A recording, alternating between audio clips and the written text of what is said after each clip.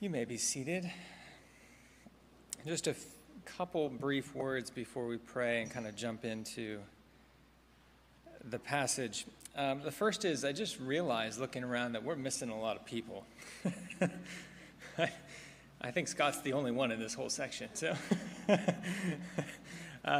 Steve as well. We got two there. That's good. So I just want to say to those of you that are at home, and I've spoken with many of you this last week who are sick with COVID, and I know that can be a lonely place being isolated for that period of time.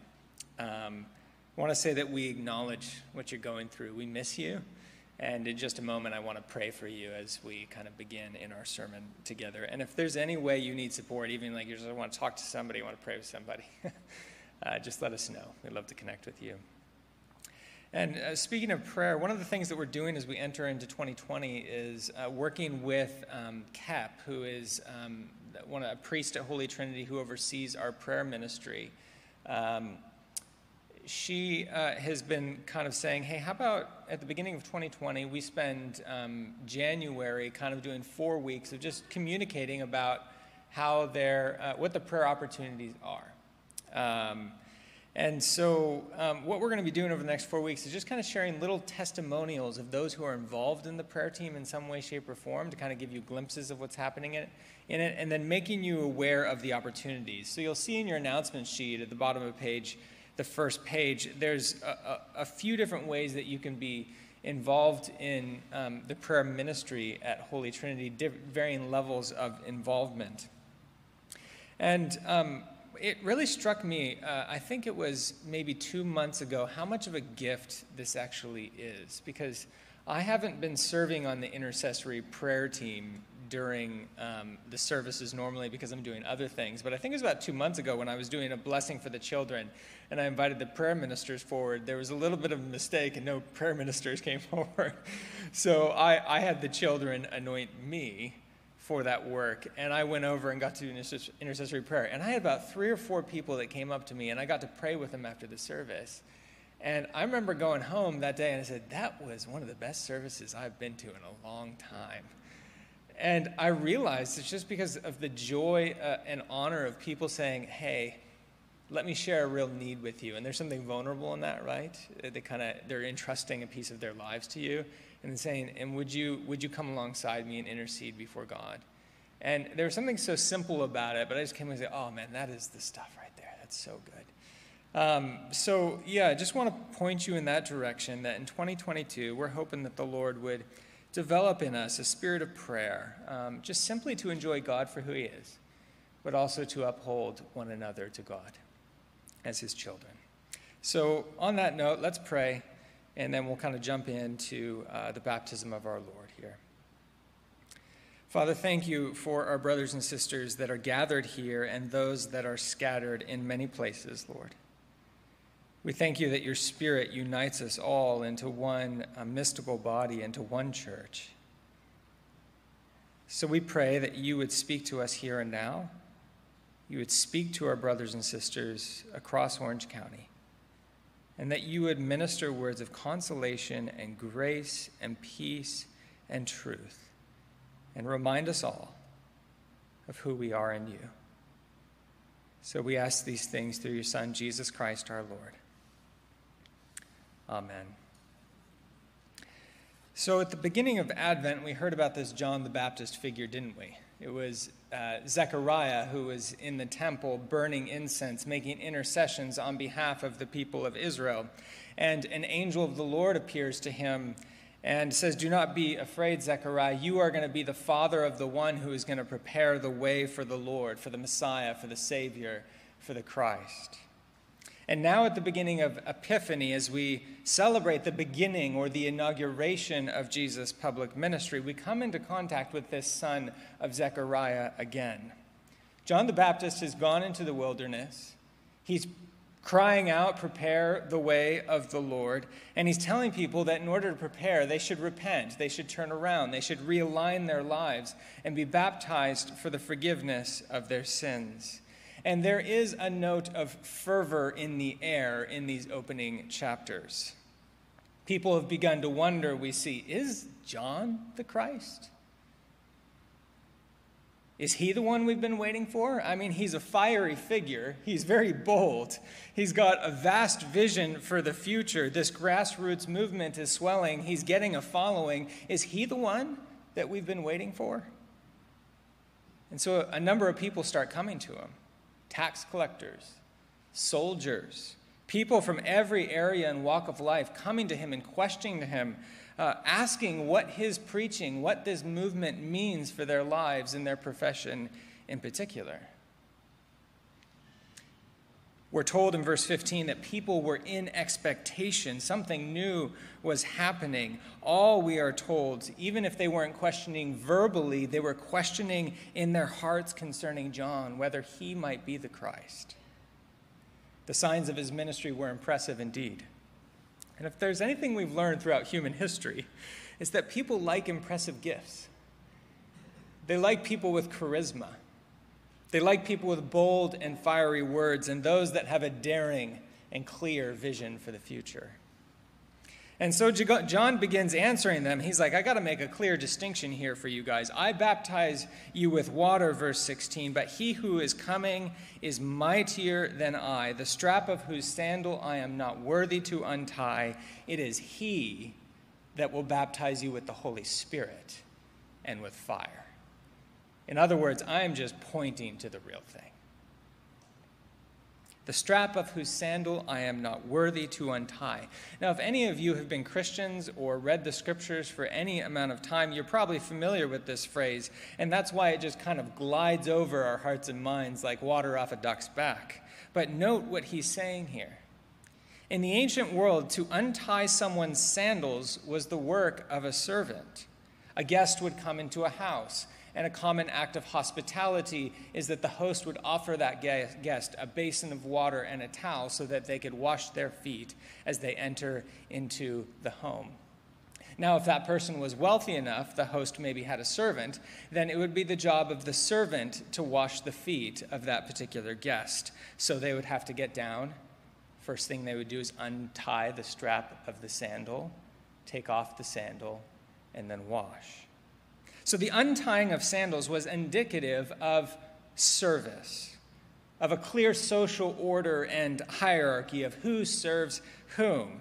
And in the ancient world, there was this sense that no one is greater, no one is grander, and no one is more godlike than Caesar Augustus. If you're to think of the social hierarchy and order, it starts from the bottom and it works its way up, and you kind of have Caesar Augustus. There are ancient accounts that Caesar Augustus was even called Son of God, or he was called Lord, Kurios.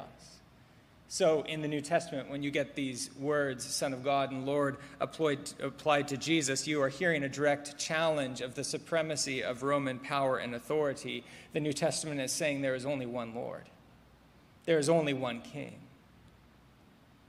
But even the Roman emperor himself, in all of his grandeur and dignity and divinity, even he allowed servants and slaves to untie his sandals, the straps of his sandals, and wash his feet.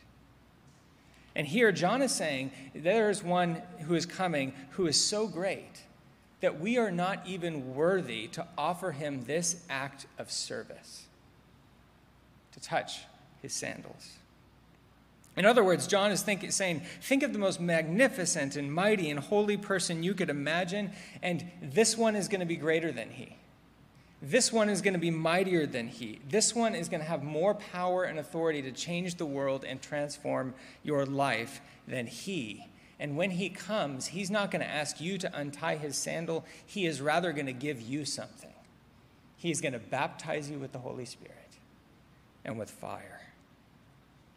And so Luke tells us in verse 18 that with many other exhortations, John was preaching this good news to the people. And then Luke recounts the baptism of the Lord.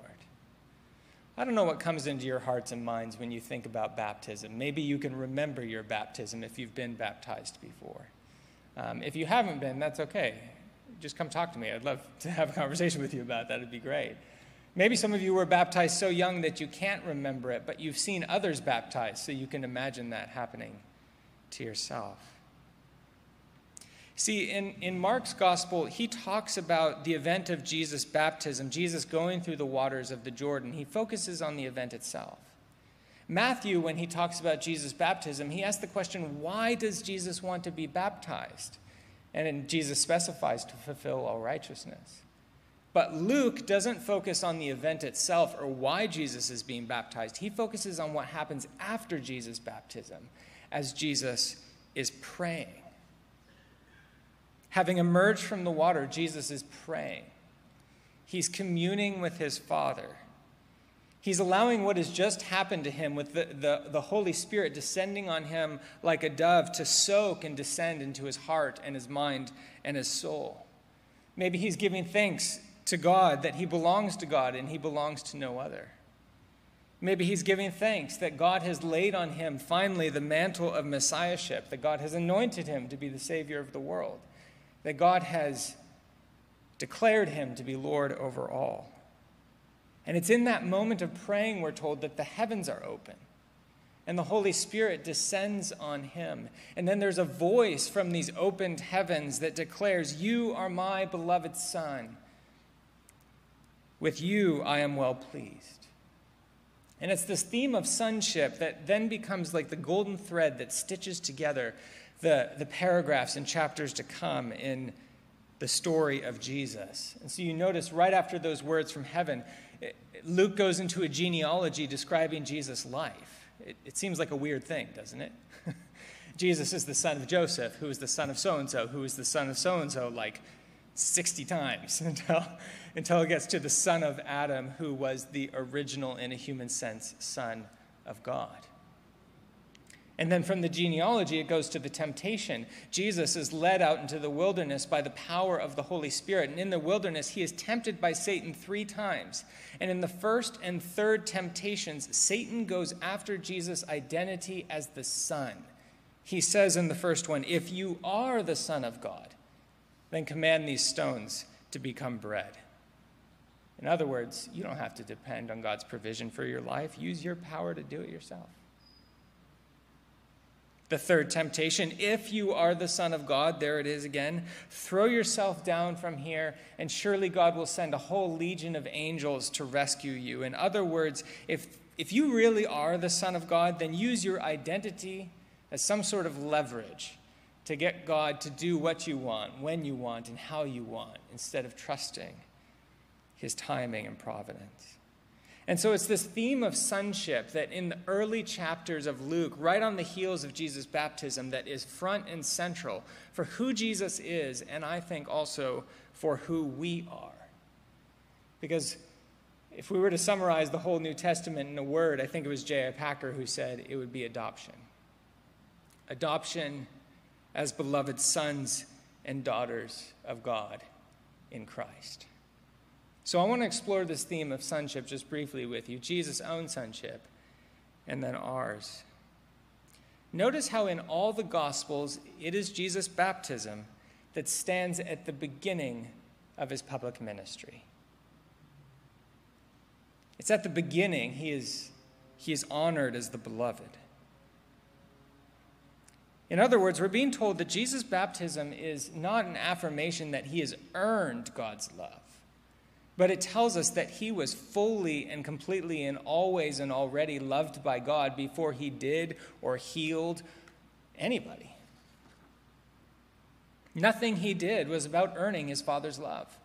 And everything he did was because he had already fully experienced it. And so as we go through the Gospels and as we read them, I couldn't sleep last night. So I was up in the middle of the night just reading the Gospel of Luke. and just marveling at this fact that every word he speaks and every person he interacts with and every decision he makes, every time he says yes, every time he says no, every time he forgives and heals, every time he has a convicting and challenging word, which he has lots of those, and every time he speaks a consoling and comforting word, Every time he weeps and every time he bleeds, every time he tucks away from the crowds to pray, and every time he enters back into the crowds to preach, all that he is doing there, none of that is about seeking the love and affirmation of his Father. All of that is an expression of the fact that he already knows who he is as one who is loved and affirmed by the Father from all eternity. And so what that tells us is that there is a freedom and a goodness and a love to Jesus' life that is not dependent on the things he does or on the things he owns or even on the people he saves. I think it's a bit of an image of the gospel of justification by grace alone. There was a German reformer in the 16th century named Martin Luther who was asked for pastoral advice at one time. As a pastor, and people were in a season of turmoil and trouble. All of society was going crazy. I mean, there were wars everywhere, and people were disagreeing and tearing people apart, and the printing press had been invented just a generation before, so now people could, you think social media is bad? Well, they experienced the printing press as like social media of their day, just like crushing each other from afar. You can say things you can't say to people's face and stuff like that. And people were experiencing a lot of doubt and despair in that season. And so people were coming to him and said, can you give us some pastoral advice?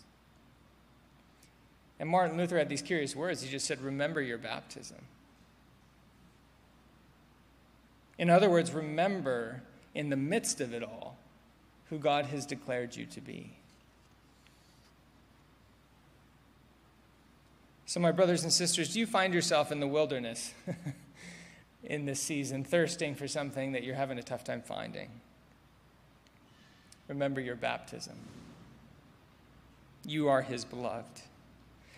Are you finding yourself overcome with temptation, maybe like Jesus when he was led in the wilderness, but you're having a difficult time denying that temptation? Remember your baptism. Do you find yourself weighed down by the sheer brokenness and neediness of the world? And the sense that you're aware of how limited and feeble your attempts are to make a difference in it. Remember your baptism. Do you find yourself exhausted, withering, maybe under the weight of ministry or responsibility, or, if you're like me, just decision fatigue? Remember your baptism. Or do you find yourself wondering who you really are in this season? Sometimes that happens to us when all our comforts are stripped away, or when all goes wrong in life. It's often in those times that we find ourselves asking, who am I really? Remember your baptism. You, says God in Christ, are my beloved son and daughter. With you, even you, I am well pleased. In The Chosen, which you've heard me refer to lots of times and will continue to in the months ahead, there's this wonderful episode. It's the story of Mary Magdalene relapsing from her kind of alcoholic background. Something traumatic happens to her that reminds her of a season of abuse in her life. It triggers that trauma, and the only thing she can think of doing in that moment is let's go back to drowning that in alcohol, which was an old way of dealing with that pain before she met Jesus.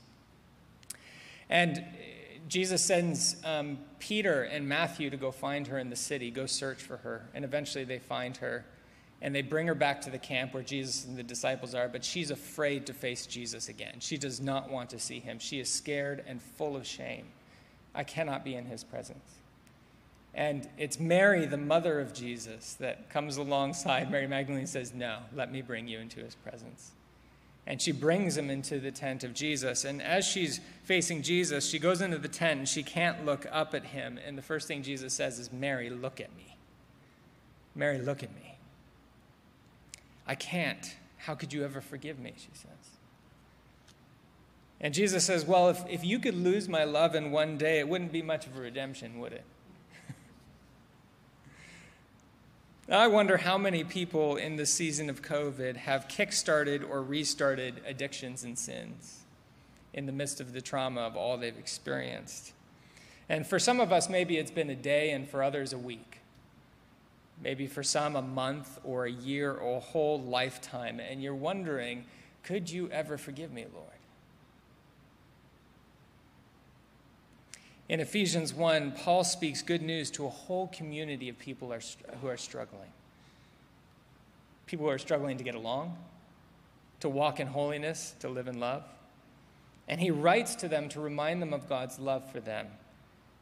He says in verse 5 of chapter 1, in love, God predestined us for adoption as beloved sons and daughters through Jesus Christ, according to the purpose of his will, with which he blessed us, and then here it is, in the beloved. It's that language from Jesus' baptism. In him we have redemption through his blood, the forgiveness of our sins according to the riches of his grace.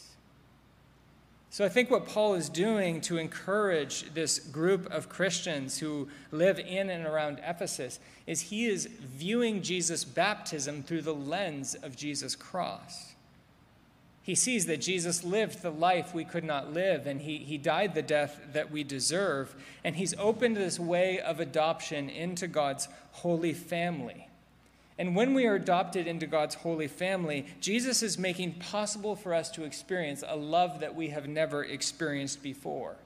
Jesus' own belovedness in relation to the Father now becomes our very own in relation to the Father. He pours out his Holy Spirit upon us, baptizes us with the Spirit and with fire so that we can cry out, Abba, Father, just as Jesus always has. And so, my brothers and sisters, Jesus' baptism stands at the beginning of his public ministry before he can do anything, before he does anything, before he heals anyone, before he speaks a single parable or word, before he dies and rises again, and the Father says, this one is the one on whom my pleasure rests. And I wonder if at the beginning of a new year, that is a word that you need to hear afresh in Christ by the power of the Holy Spirit. You know, 2021, Israel said to us a number of months ago, was not what we thought it would be. and maybe 2022 won't be either. Maybe there will be things at the end of the year that you are really proud that you did and you said and you contributed to and you were a part of. And maybe I can guarantee at the end of the year there will be things that you really wish didn't happen and you really wish you weren't a part of. But at the beginning of the year, what God is asking us to do is, I think, to release all of that to him. And just to realize that in Christ the heavens have opened. The Spirit has descended upon us, has filled us with the life of Jesus. And in the name of Christ, we hear those words as our own. You, too, are my beloved. With you, I am well pleased. Brothers and sisters, I speak these things to you in the name of the Father and of the Son and of the Holy Spirit.